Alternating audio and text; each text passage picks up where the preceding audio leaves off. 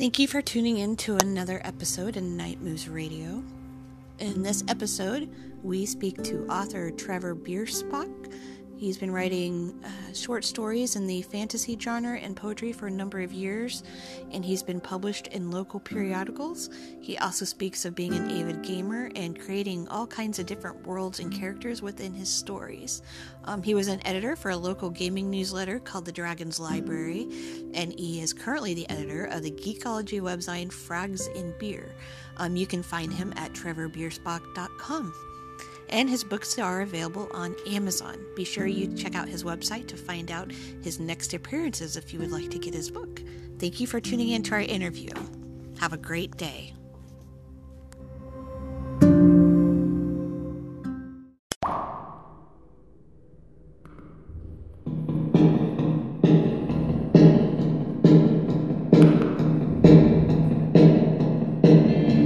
The night has come.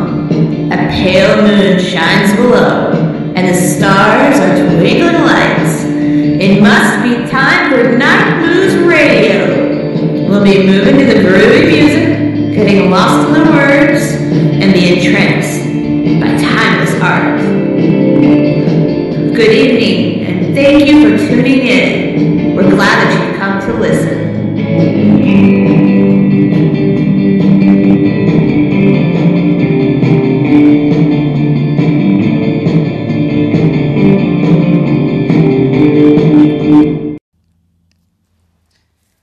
Welcome to another episode of Night Moves Radio with Josh and Ariana. And today we are with Trever, and I will let him say his last name because I'm not quite sure how to pronounce it. That's all right. It's Bierschbach. Say that one more time. It's Bierschbach is how you say my last Bierschbach. Okay, Bierschbach. Okay. Yep. Because is what is that a different national? Is that German? Definitely, yeah, very German. Okay, I was wondering. All right, cool. Only reason I kind of maybe guess that right, because my mom, somewhere down the line, there's a little bit of German heritage, so I think that's the only reason I recognize that. Yeah. Yeah, there's definitely a lot, especially in this area, there's a lot of German families, so it's not uncommon. Oh, gotcha. Cool. Well, I mean, I think I may be wrong, so if I am, I apologize, but with a lot of the Amish here in Arthur, there's like a lot of German, I think, probably. So Dutch. German. That's another reason. Like the name kind of looked familiar because I would kind of see names sort of like that, like sleigh ball or something. Maybe it's spelled kind of like that. Yeah. Very similar areas of origin. Yeah. Definitely. Yeah, most definitely. So we're glad to have you on Night Moves Radio, and so glad that you sent us a message asking about the show, and we were kind of looking over some of your books and some of the things that you're into. So if you want to go ahead and tell our audience a little bit about yourself, go ahead. Sure. Yeah, I've been 21 years married, 20-year-old kid, lived all over the country. So I've seen a lot of different cultures from the South, from the Southwest, Midwest, and I've met a lot of interesting people, and I've always wanted to be a writer ever since I was a kid. So I think it cemented my dream in high school when I actually started reading seriously. I wasn't a big reader when I was real young. But in high school, I started reading fantasy, and that really caught my interest, and I think that's sort of what spurred me toward wanting to tell stories of my own, create worlds of my own, and get those out there. So that's sort of where it came from, or where it all started. Was, I guess, a little older, and a lot of people say they always wanted to be a writer, but I didn't actually start reading seriously until I was in my late teens. So,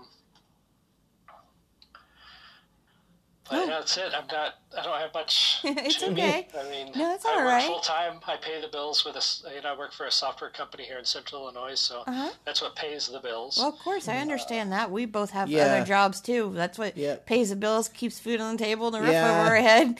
Yeah. Oh, definitely. You said you work for a software company? I do. Oh, Yep. cool. So, We, what do you do? here in Peoria, we do a lot of development for development for like Caterpillar and for hospitals and things like that. Awesome. I'm sure software's a little bit different, but I'm kind of a tech geek myself, so I find that interesting. So, Yeah. cool. Yeah, it's a lot of fun. Awesome. Well, Josh is into fantasy, and I'm sure that he probably has a lot more questions than I do. That's one of the genres that he reads quite a lot, that and science fiction. So I may hand this over to him. And horror, yeah. And he has our apartment here. He has tons of books. I love to read too, but mind me, I always thought I had a lot of books. But when I met Josh, I was like, oh no, I don't really have that many, because his book collection totally outweighed mine. You said you started reading as a high schooler. I've been reading since I was a kid, and sometimes I think my mom couldn't stand it because I always had my nose in the book, but that was just me. And then Josh, he's been reading for quite a while. I think probably since he was a teen too, probably. When I was in my junior year of high school, probably. Yeah. And then it is kind of, and I also, like you, Trevor, I've been wanting to be a writer since I was a kid. So I was writing stories at 9 years old, so. Wow. That's very cool. Yeah, I remember writing something for my grandmother when I was probably about that age. I wrote a little flip book about Santa Claus, I think it was, and I even because my grandparents always had like notepads, and I was always fascinated by their little notepads, and they had a den, like you used to have back in their era, and my grandfather had a desk, and he had pens and pencils and notepads in it, and I remember taking one of those little notepads. It was probably like 4x3 or 3x5 or whatever, and writing out this story on every page, and then I stapled like 2 cardboard covers on thing, and like, I don't even remember. I'm 9 or 10 years old, maybe, is when I did that. I think that's the first thing I probably ever wrote. Well, you're quite resourceful. You found your notepad, and you found some cardboard things for the cover, so you were pretty resourceful. Yeah. Yeah, they had all that stuff. Yeah, that's kind of like how I was a kid. I was, and I still kind of am now. I love looking at journals and pads of paper and different kinds of pens and pencils. And, I actually am intrigued looking through aisles like that. And people are probably like, okay, whatever. Oh, definitely.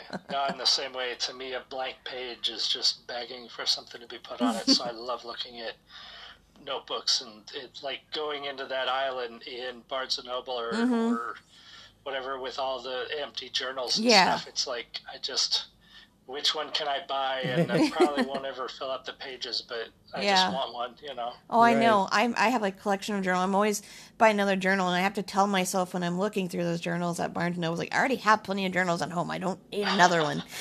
Yep. Yeah, definitely. So, Josh, do you have any questions about Trevor's writing since you're into fantasy? I noticed that you've come up with the term mage punk. If you could tell the audience a bit about that and what that's about, and your series, Absolutely. Yeah. So 2 years ago, when last year I skipped Gen Con, so 2 years ago, I've been going to Gen Con for like 6 years now, and I found the Writers' Symposium classes to be really useful. And one of the ones I took was, and I'm probably going to get his name wrong, I'm not even going to try, but there was an author giving a class, and one of the things that I knew was true, and I've always known was true, but it's one of the things that he really cemented for me was that, everybody writes fantasy. Usually when they start, they write fantasy in a very Tolkien-esque sort of setting. A very Dungeons and Dragons, elves, dwarves, dragons, humans, halflings, those kinds of things. It's all very standard across the fantasy spectrum when it comes to writing. And he said, you have to have something that's different. You have to have something that makes your world stand out above everybody else's. And my writing, a lot of my world building has come out of game design and my own campaign setting for Dungeons and Dragons, and since I was probably 14 years old and sat down and drew my first map. Right. But it was very cemented in that Tolkien-esque sort of standard. So I got to thinking, what could make my world different? What could I do that would be different than what other people are doing? And at the time, and it's been coming up and becoming more popular, but steampunk, has become huge over the last years. It's just blown up as far as popularity and pop culture and geek culture and writing and shows, and we're seeing more and more steampunk. Yeah, Go ahead. Oh, well, I was just gonna say I remember seeing it gain in popularity about near a decade ago. Is when it really picked up steam. I play on words there, not meaning to pun, but go ahead. Yeah, and I think the first exposure I had to it was it one of Studio Ghibli movies, Steam Boy? Was that one of them? Yeah, I've heard of that. Yeah. So I mean I wasn't huge into it at the time, but I knew it was popular, and I liked the concept. But the more I thought about it, I thought, why would a fantasy world full of magic develop steam technology? What would be their motivation? Because thinking back on the real world, our technology is always developed based on the premise of, well, we can't do this thing. We want to be able to do this thing. How can we do this thing? So then we develop technology to do it. And in a world full of wizards who can fly and who can shoot fire out of their fingertips and who can jump from one place to another in the matter of seconds, why would people want to develop a steam engine? What would be the purpose? Like, you already have people that can do, they can travel across a country in a matter of seconds. So why would you need to develop an engine of steam? They would be looking at that as their motivation for technology. They wouldn't be trying to come up with a new way to move an engine. They would be looking at wizards and saying, well, those guys can jump across country in a second. Why wouldn't we harness what they have for this technology? So at the time I thought, well, let's take the idea of steampunk and twist it a little bit and say, well, instead of steam, instead of gunpowder, instead of gear, like, of course you're going to have machinery, but how are we going to power it? Magic. Yeah. We'll either use wizards as batteries or we'll use magical items as batteries to power these machines. Yeah. And so I thought it was clever at the time because I even Googled it and I could not find a reference to mage punk anywhere. And I'm like, oh, great, I am onto something new. And recently I did Google it, and turns out it has been a term for a little while, but nobody defined it. Everybody's like, well, it's kind of like steampunk, but it's got magic. Oh, well, that's kind of dumb. Like, that doesn't really fully explain it. Yeah. So I decided my world is starting to develop this technology. They're going to have skyships and firearms and machinery, but it's all going to be powered by magic rather than steam and fire. And so there will be no need to develop gunpowder. There will be no need to develop, steam power. They're going to harness magic either by wizards contributing their own magical power to these machines or by just taking magical items and putting them in canisters of some sort that can draw on the energy that's already in them to produce some other effect, like to make a firearm go off or to make a ship fly through the air. So that's sort of what I decided was going to be the unique element about my campaign setting. Well, I gotta say, listening to this, it's kind of freaking me out. I very much believe in collective consciousness and stuff, and how ideas are transferred and shared consciousness and stuff. And because I so happen to be working on a series myself that's I wouldn't say, well, the world is kind of Tolkien-esque, but not so much Tolkien-esque as well, I'm sure you're familiar with the Conan stories by Robert E. Howard. Oh, definitely. And the sword and sorcery subgenre of fantasy. And it's set in this world where the story I'm working on, the story series I'm working on is set in this world where there are these advanced beings that come from another dimension, and they invade. They're the bad guys, and they found an empire, and they're really advanced, and they use magical crystals to power their machines, and they mine this world for those crystals, this world that they've crossed over into, and they have a division called the Magus Advancem, which works in magic and technology, and so yeah, it's a lot similar, somewhat similar to what you have, and what's happening is the inhabitants of the world, even though it's like a ancient type world, they're learning how to fight back against this empire and are actually cannibalizing, stealing, and incorporating parts of their technology in this rebellion. So yeah, I mean, totally. Makes sense. It's down a similar line.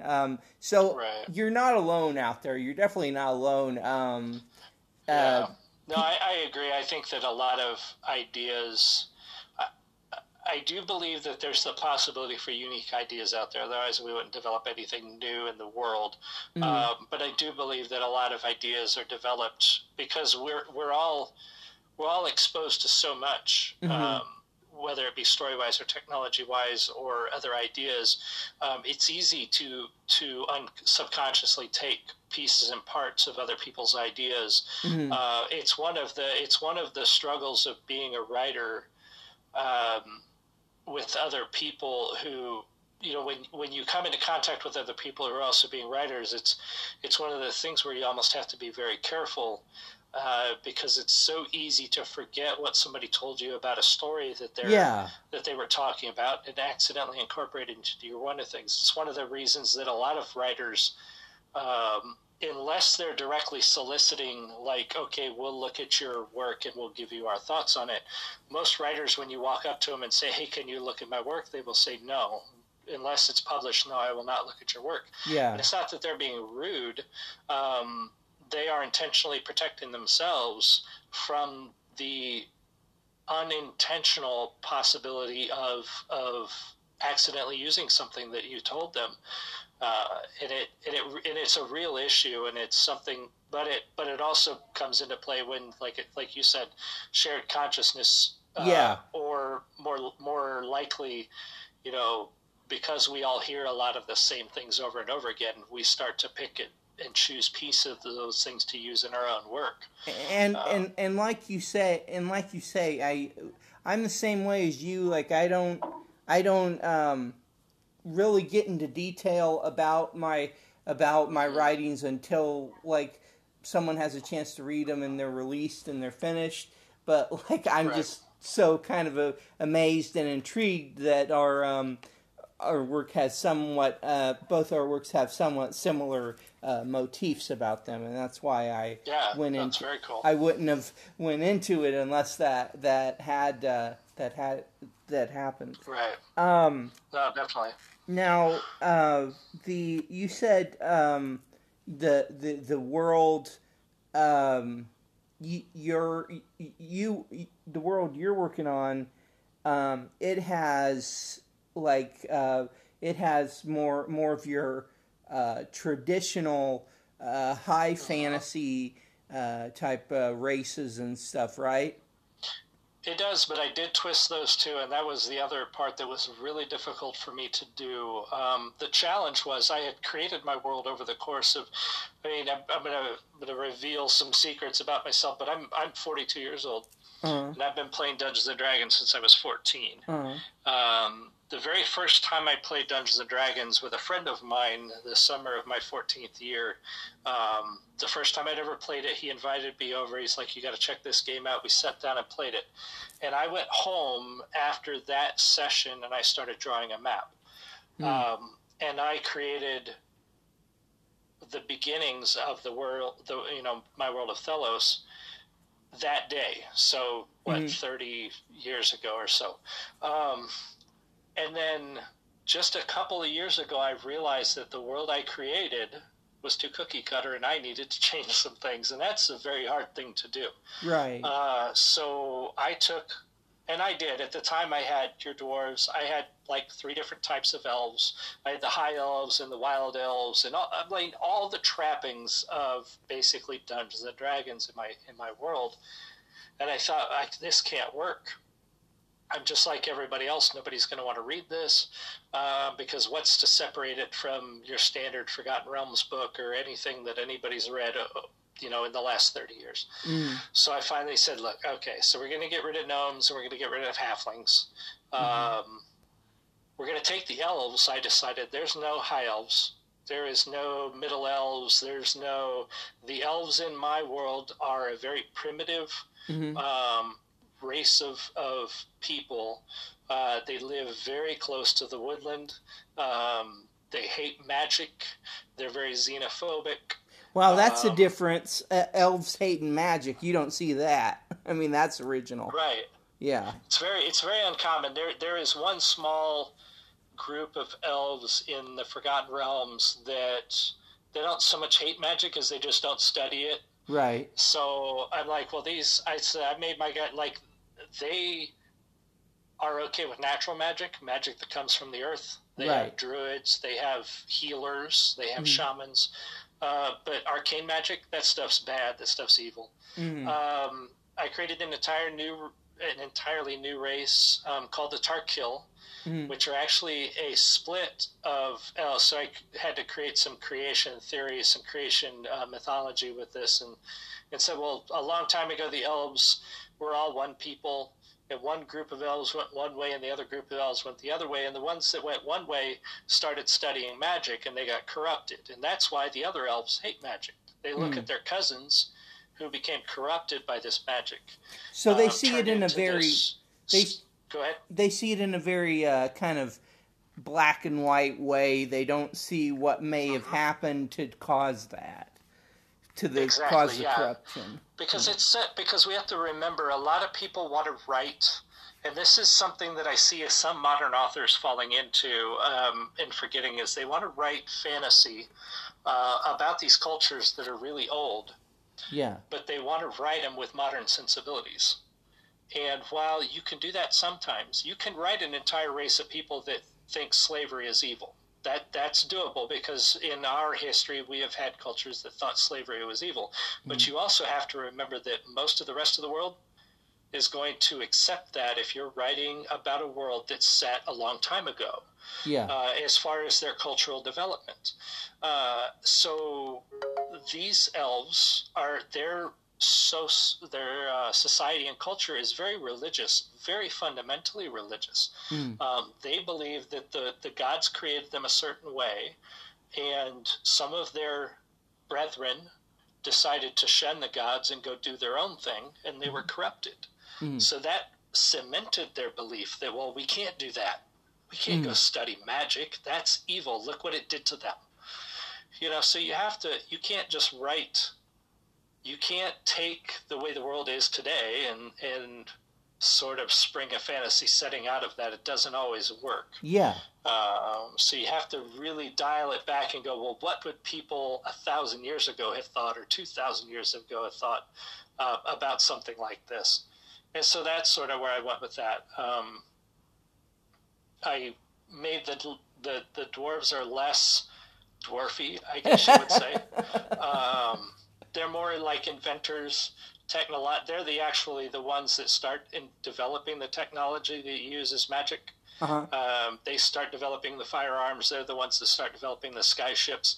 So where everybody else would have gnomes being the people who invent things and build machines, that's not so in my world. Right. I tweaked a lot of things. That's very challenging. Anybody who's ever built a world, especially over the course of 25 some years, will understand that especially changing huge things, like taking an entire country of elves and saying they don't exist anymore, is very difficult to do.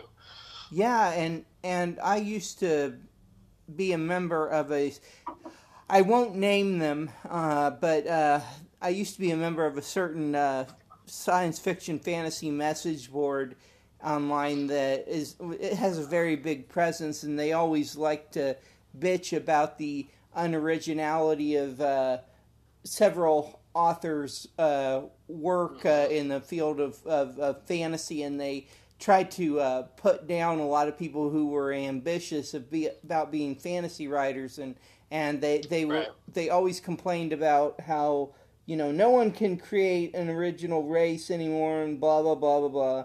Well, the thing is, they themselves hadn't tried to go about it at all. And they don't realize how hard that is to create original race. I mean, it's just it takes a lot of work. It is, and that's one of the things that frustrates me with mostly other creative types. I'm not going to begrudge fans who criticize because I've been there. I've looked at some person's movie or some person's writing is from a fan perspective and thought, I don't care for that. Yeah. But yeah, to sit down and do it yourself, because what a lot of people don't realize, when you create an entirely new race, when you're not basing it on somebody else's already done work, you've got to think mythology, creation theory, pantheon, what are their religions like? Right. What is their culture like? What are their holidays? What do they do for fun? Like, there are all these things you got to think of that when somebody sits down and thinks elf, well, we have 60 some years of modern mythology, not counting the hundreds or so years of Celtic mythology or European mythology or German mythology about elves. But you have, starting with Tolkien, this core framework already done for you. So you could throw elf in a book and 99% of your readers are going to know what you mean. And you don't have to talk about what they believe and what they do and what they think and how they dress, because you could just say elf. And instantly your mind thinks, well, I've got a short person with pointy ears and pale skin who dress in green clothes and probably uses a bow and lives in the woods. I thought they were tall and lithe people, not short. Yeah. Yeah. So the writer's work is done for them when they do that. And it's not a bad thing. I'm not going to say everybody who just throws elves or dwarves into their books is doing it wrong. Yeah. But anybody who thinks it should be so easy to just create an entirely new race of people, they really haven't thought it through, I don't think. I'm with you on that. Yeah, exactly. And I got to say that, yes, while it's important to have originality in your stories and everything, one thing I learned a little while back from, I forget who said this, but they said that while similar stories have been told by different authors and everything, no one has told the story the way you're going to tell it.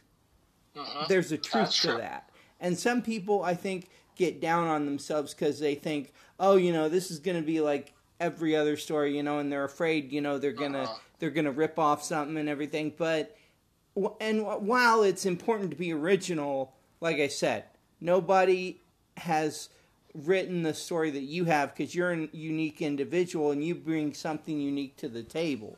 So I would agree. I guess you can come at it at both angles, with that. Yeah, that actually leads into one of your blog posts saying how we're not competitors. I was kind of reading over that a little while ago.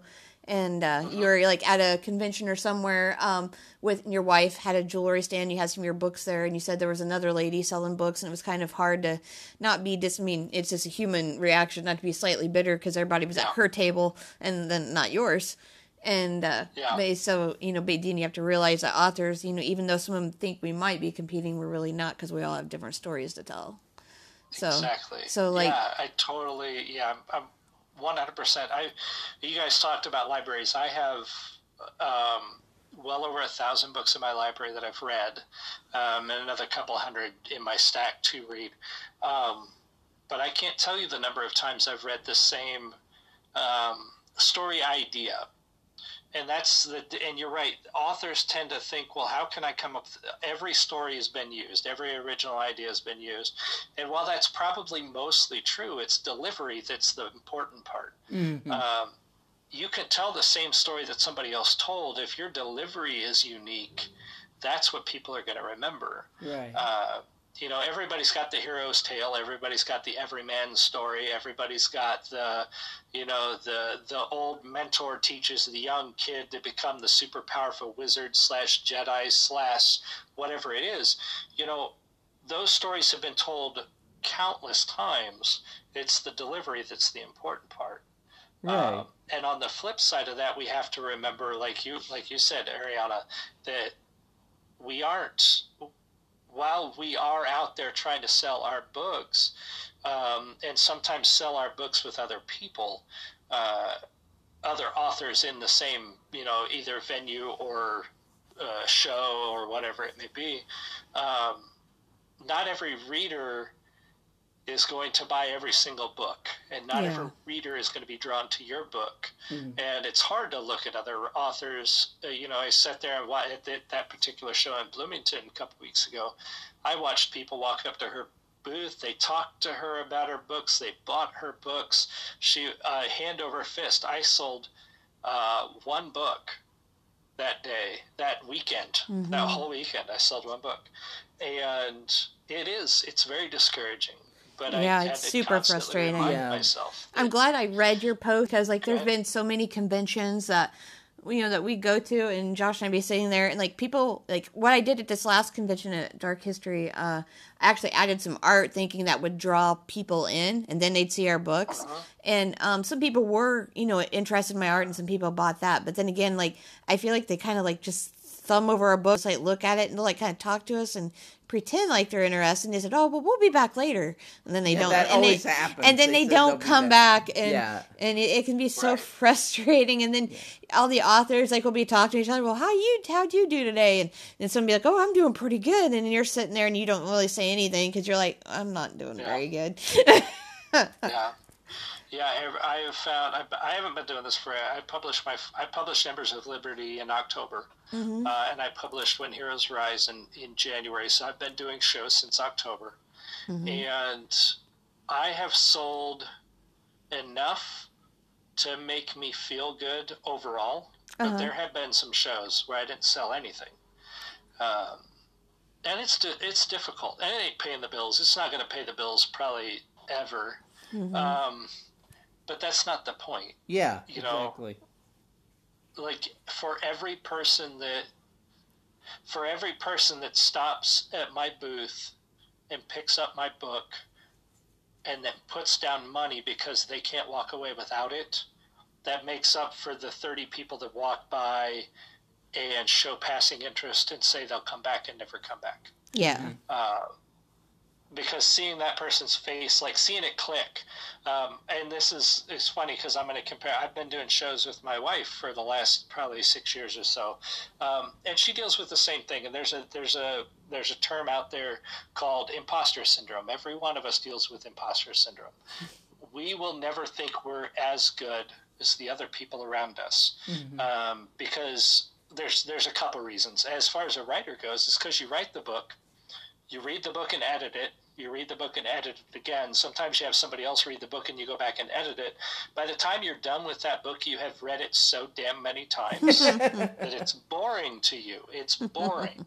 Yeah. So when you put it out there, you're like, I mean, imagine most of the books on your bookshelf, if you read them 6 or 7 times, how many of those books would actually still be interesting after the 6th or 7th read? It's got to be a really good book for that to happen.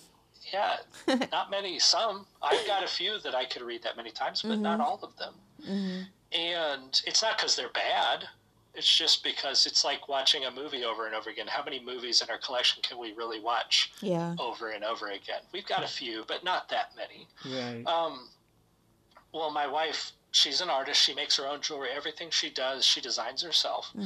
But it becomes routine after a while. She makes them, she designs them, she works on them for hours, she cards them, she puts them in displays, and she takes them to shows, and she sees them over and over and over and over again, and to the point where they're like, they're not really that good. I totally understand that, because I kind of make jewelry and stuff myself, and I'm a little bit of an artist, and I just make stuff, and like for me it was always routine, and then everybody like, oh, that's so pretty. I'm like, Right. But that's the magic of it, because that's the person that belongs to, like, especially with my wife's jewelry. Mm-hmm. Every piece she makes is completely unique. There's not a single, she doesn't use patterns. She doesn't repeat anything. She doesn't take pictures of anything. So every piece she sells is completely unique. And when one person finds that piece and picks it up and says, I can't live without this, I'm like, that's the reason. Yeah. That's the justification for doing what we do, because that piece found its home with that person. Yeah. So that book found its home with that person, and that's what makes it worth it, more than, oh, I sold more than that person down the row, or that author next to me, or whatever. Mm-hmm. I found the right person, not the most people, but the right people for my book. Yeah. I'm going to try to keep your post in mind at the next couple conventions I'm at, because it's so hard to, like, not get discouraged, And you see, like, authors going and you see people going to all the other authors' table, and they're not stopping at yours, and you're thinking, what am I doing wrong? What can I do to make my table look more interesting? Because you always worry it's something about your setup, or maybe you're not being friendly enough, or, so it's really hard to not start, like, sitting there picking yourself apart, trying to figure out what you're doing wrong. Yeah, it's challenging. And, like I did Heroes Fan Fest up in Chicago this recently, 2 months ago was when it was, and it was great for me because the very first convention I ever went to was a Wizard World in Chicago at the Rosemont, and the minute I walked in and started looking at all the comic book art and seeing all the people and enjoying this convention experience, from that moment I'm like, this is what I want to do. I want to be at one of these things selling my work, right? So that day I did Fan Fest. When I walked in the back doors of that convention hall, of the Rosemont Hall, and I was toting a cart full of my books and my display material and my flyers and all my stuff, and I was beside myself. I was just so, like, I'm here. It was like 2005, I think, was my first convention up at Wizard World, and so 13 years later, here I am. I'm actually here, right? I sold one book in that weekend. Mm-hmm. It was very hard to not be discouraged. Yeah. But it's just, there weren't the right people. They weren't the right people for my book, and that's all that's what I have to tell myself. Right. Mm. Yeah, I'll try to remember that. Yeah, definitely. It is difficult. Yeah, it definitely is. I was seeing some of your appearances, and you listed, like, a Peoria Book Fest. Have you been there before, or is there something you can tell us about that? Because I don't know, every once in a while I'm still trying to scope out different places to go, so I didn't know if, like, you had information about that. Definitely. Is that the one in September? Yeah. I have not done that one before, but I have heard, I think it's only their second or third year, and I think they did really well last year. But yeah, I'm doing it because the entry is really cheap, or it's very, I can't remember if it was really cheap or if it was free. At this point I don't remember, because I don't really do shows that cost a lot of money unless I do them with my wife, because the overhead, I don't make that much on a book, so in order to sell, I'd have to sell a ton of books to pay for an expensive show. Oh yeah. Yeah, we understand that. Yeah, most definitely we do too, because sometimes we don't always make back what we pay. Yeah, and I'm doing that show on my own, so it couldn't have been very expensive. Otherwise, I wouldn't have done it. So I'm not sure yet. We'll see how that show goes. I'm excited about it because it's indoors, and they had a lot of vendors last year, and it's not just books, but it's book related stuff. So people selling books, people selling book themed merchandise. It's going to be a lot of, basically a celebration of literature is what it's supposed to be. Oh, that sounds great. Yeah, because we're always trying to look at something maybe new, but I think that's right up our alley. Yeah, really. I mean, and actually, it's October 26th, and I don't know if that's the same time around Dark History, but we're kind of talking about maybe trying something different, like maybe next year. Yeah. So that's why I was kind of interested. Yeah, definitely check them out. Anything. Yeah, my appearances pages, I try to keep that up to date. I think I've got everything on there that I'm signed up for. I'm finding kind of a mix. I actually have done better at craft shows that my wife does versus pop culture conventions. Like I did Peoria Con, which was a pretty good comic book convention, but I didn't sell any books. But my wife did fantastic, so she more than paid for both of our booths and everything. But I did really well at a high school craft show for a Christmas event. It's actually my best-selling show was a craft show at a high school in Peoria. That's interesting. I just don't know. You just never know where you're actually going to sell. You know? Were you like one of the only few authors at that craft show, or? I think I was the only one selling books, and I had the corner. It was my wife's show, and she asked if it was okay if I had books on her table, and they were like, "Yeah, sure, that's fine." So I had a corner. I had my book sitting there with some flyers, and I sold 9 books at that show. It's my best show. That's awesome. Nice. Cool. Wow. So, yeah, it's weird. You just don't know. Huh. Yeah, because, see, sometimes, like, we're, like, I don't know, every once in a while we'll sell, like, a book or two, but we haven't been anywhere where we've sold, like, a lot of books. And we've talked to a lot of people. And there's people that's been interested, like, in our radio show. And then, like, last year when I sold art, there was a lot of people interested in my art. But, like, trying to get people interested in our book has been really tough. So, It is. you know, because we always worry, gosh, are people not reading anymore? Or are they just reading Kindle? And so we sit there and try to figure out what it is we're doing. So I'm always seeing where everybody else is going. And if we were to, like, maybe actually go to a place where either there's more just book stuff and less, like, convention-y stuff, you know, I don't know. Right.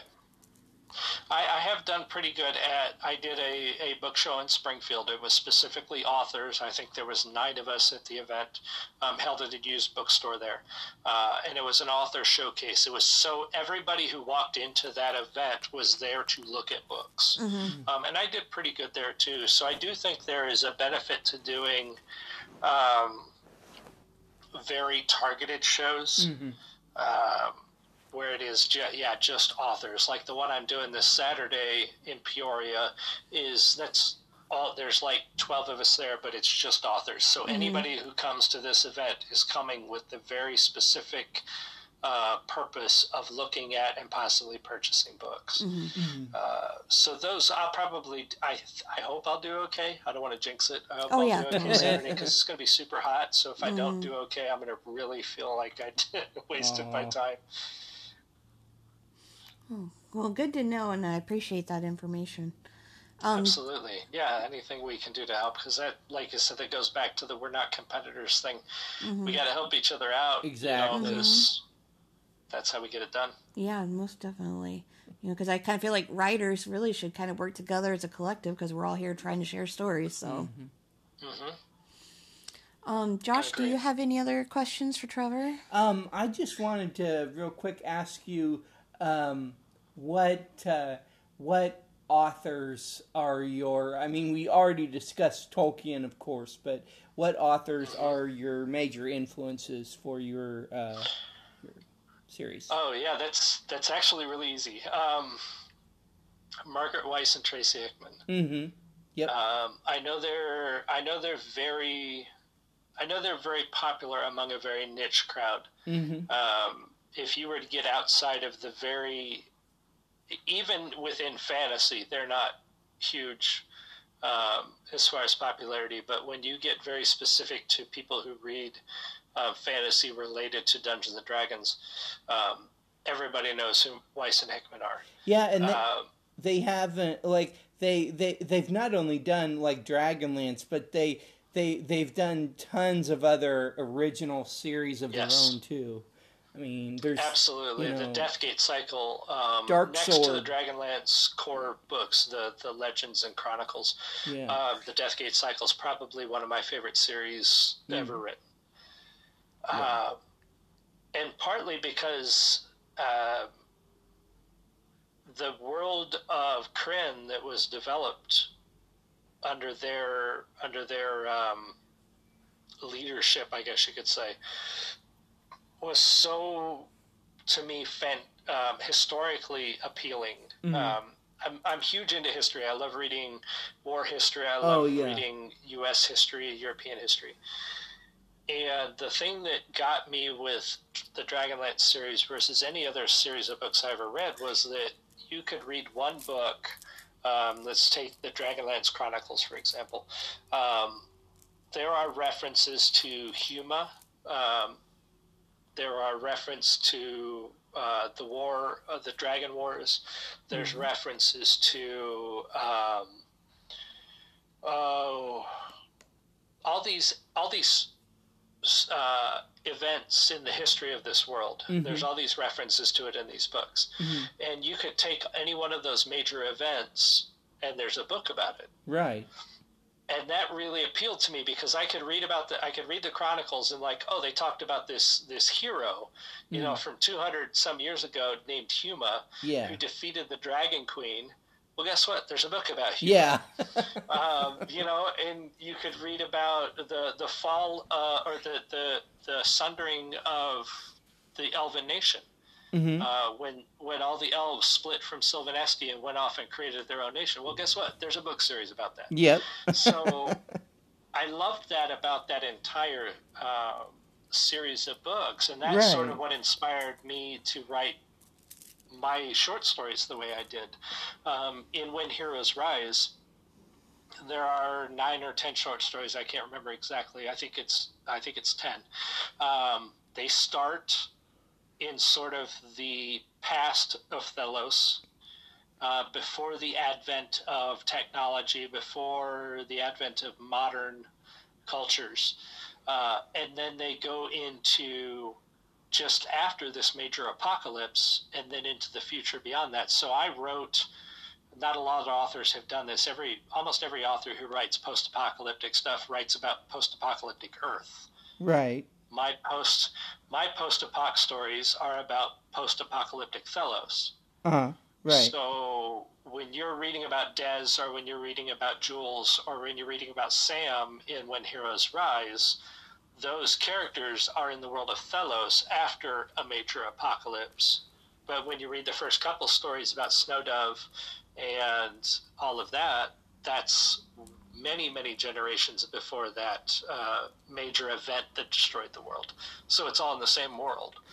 So that's what, like, the world of Kryn sort of inspired that, where I'm like, I want to make sure that not only do my characters live, but I want to make sure the world lives. I want to make sure the history feels like it lives, not just like, oh, these characters are talking about something that happened 100 years ago. Yeah. I want it to feel like it actually happened. And that's one of the things that made Tolkien so rich. I mean, heck, he could take the little blip of a sentence and make it sound like there should be a whole entire series of books written on it. And yet he wrote so little relatively, but he has so much in those few books. Yeah. Yeah, I would agree. That's one of the I think that's one of the failings of some authors, is they forget that their world is a character too. Yeah, exactly. Including its history. They forget that I got to write a story about these 5 characters, and they go defeat the bad guy, and that's it. Yeah. But where are they? Why are they doing it? What's happening around them? What's happening in the next town? Like, you don't have to go into. You want your reader to believe that everything's not happening in a bubble around your main characters. Right. You want them to feel like there are other things happening while they're reading this story. It's kind of like, I mean, I've always been a big Star Wars fan, not so much of the new canon that they've come out with, but the old Legends canon. And one of the things that drew me in about that is you have all these different characters across the board, and they have all, like, these different stories, and it's not just about the Skywalkers, you know. Right. You know. I agree. So. Yeah, no, definitely. I think that's an important thing for a writer to remember. I mean, if you want to write one trilogy and that be it, that be your swan song, then okay. But I believe if you want a lasting career, you need to make sure that your world has life. Yeah. Isn't just a stage for your characters to play around on, you know? Right. Well, we've gone over 45 minutes, and we don't want to keep holding you hostage, Trevor. Oh, I'm okay. I'm okay. Okay. I just, again, appreciate you being on our show and reaching out to us. And it's always nice to talk to another kind of local author here in Illinois. So, Definitely. so it's pretty cool. And always feel free to come back, and maybe, who knows, maybe we'll meet up somewhere at some convention. You never know. Yeah, I hope so. Yeah.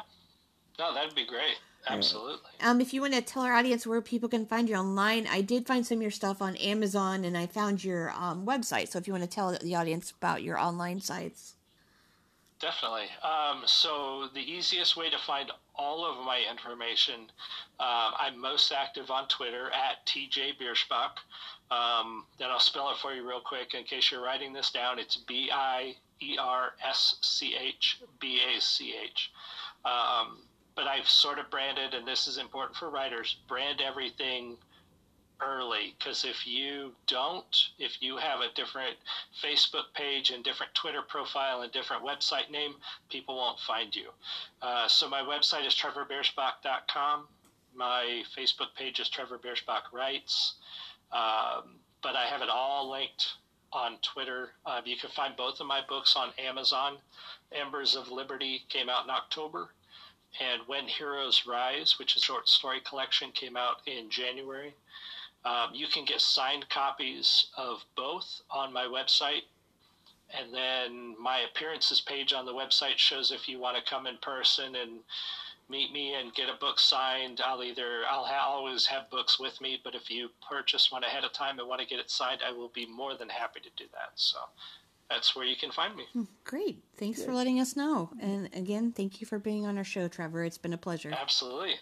Thank you for having me. It was awesome. You're welcome. We had a lot of fun. Definitely. All right. Well, you have a good evening, Trevor. You too. All right. Bye-bye. Bye. Bye-bye. Bye. Take it easy. You too.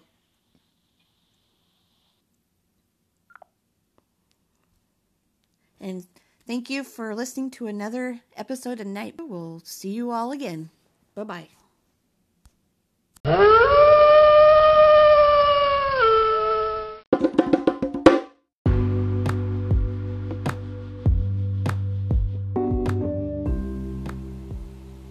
Thank you for listening to the Cloverleaf Radio Network, where you can find shows such as The Hollywood Connection, Cloverleaf Radio, Night Moves Radio, and Soul Stories. You can find us on Facebook under the Cloverleaf Radio Network. We broadcast on Anchor, Blog Talk Radio, Spotify, iTunes, Google Podcasts, and many more. Tune in anytime during the week. We post our links. You can listen on your own time, on your own day, anytime you want. We provide you with new material every week. Thank you for listening. Have a wonderful day.